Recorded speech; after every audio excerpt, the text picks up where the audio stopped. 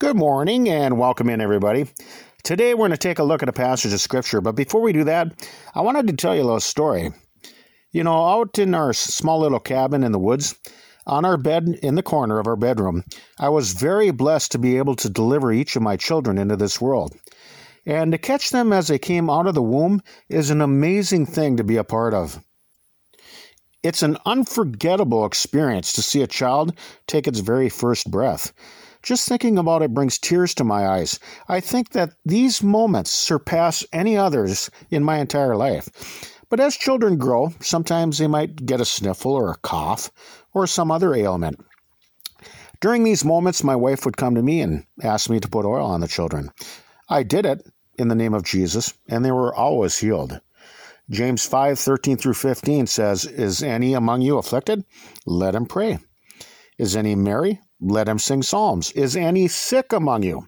Let him call for the elders of the church, and let them pray over him, anointing him with oil in the name of the Lord.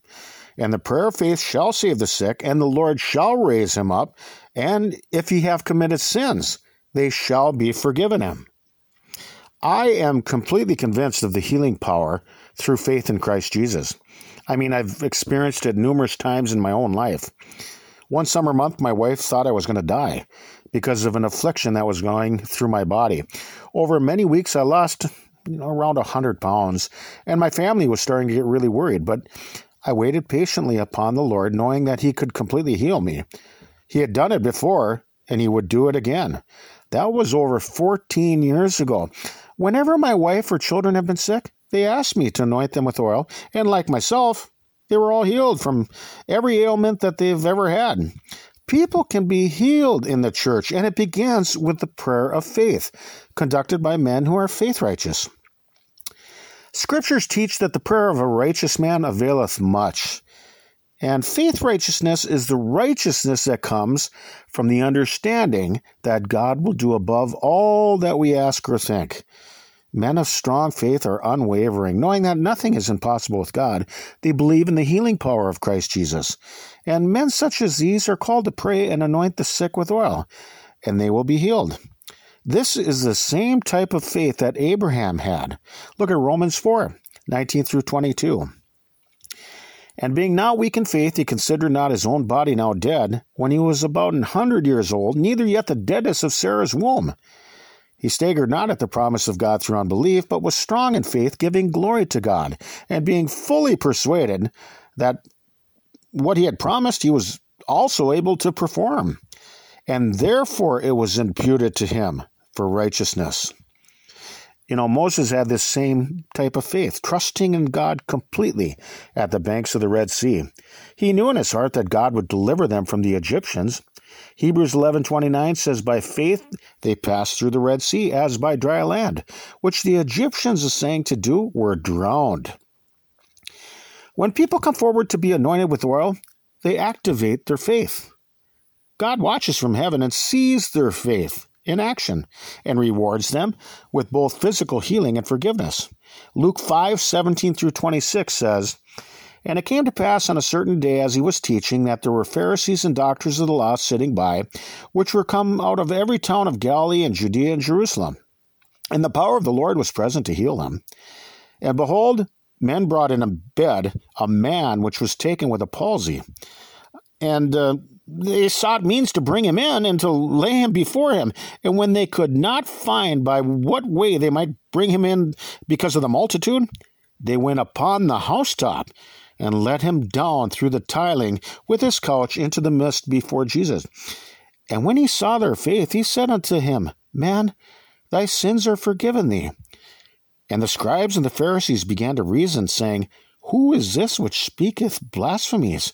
Who can forgive sins but God alone? But when Jesus perceived their thoughts, he answered and said unto them, What reason ye in your hearts? Whether is easier to say, Thy sins be forgiven thee, or to say, Rise up and walk? But that you may know that the Son of Man hath power upon earth to forgive sins. He said unto the sick of the palsy, I say unto thee, Arise and take up thy couch, and go into thine house. And immediately he rose up before them, and took up that whereon he lay, and departed to his own house, glorifying God. And they were all amazed, and they glorified God and were filled with fear, saying, "We have seen strange things today." There is a very close correlation between sin and healing. Jesus warned people to go and sin no more, lest a worse thing come upon thee. Sin can produce harmful repercussions in one's physical life. When people openly rebel against the will of God, it can result in suffering and tribulation caused because of their impenitent hearts. Not all disease or ailments are the result of somebody sinning. Job was persecuted in his flesh, not because of something that he had done wrong, but because the devil persecuted him. Nonetheless, those who profess to be Christian, yet choose to openly rebel against God, can enter into great afflictions in their flesh. It's clear that God brings tribulation upon certain people, just as he did to Pharaoh and his country in Egypt. God smote them with plagues and disease.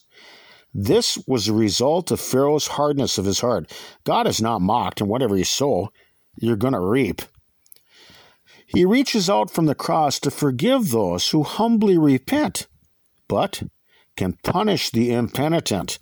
There are all kinds of plagues and sufferings that will come upon this earth during the tribulation period because people rejected the will of God. To be physically healed and forgiven with God begins with a humble and penitent heart, which he will not despise. In the aforementioned scripture passage, these men faithfully and humbly brought their friend to be healed, and when Jesus saw their faith, he was immediately healed and completely forgiven for his sins. In the church, when you possess the faith to come forward, to have men of God pray and anoint you with oil, you can be healed, not only physically, but spiritually. So on the one hand, a penitent sinner can be healed and forgiven, while the arrogant, unrepentant sinner can suffer in the pain and agony of their own diseases. Just as you might punish your own children in your own home, God punishes too. He punishes rebellion and disobedience to his purpose and will.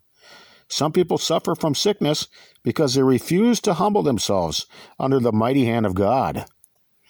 So, healing through the gospel of Christ can happen through humble obedience to the will of God. And God's will is this: it's having a faith-righteous man pray for you, a man who knows and believes in the healing power of God. It is also required for you to come forth to be anointed with oil. When you draw nigh to God, he will draw nigh to you and will mercifully begin healing the sick. So let's think about these things for right now. We can be found on your web browser by searching tlkjbc, where you can find our diaries distributed through various platforms. We're not associated nor affiliated with any other religious groups. You can get our entire podcast feeds directly along with transcripts at tlkjbc.com. Or I suppose that you could find us somewhere up here in the great northern Minnesota woods. Peace to you, and Lord willing, we'll talk with you some more tomorrow. Till then, bye-bye, everybody.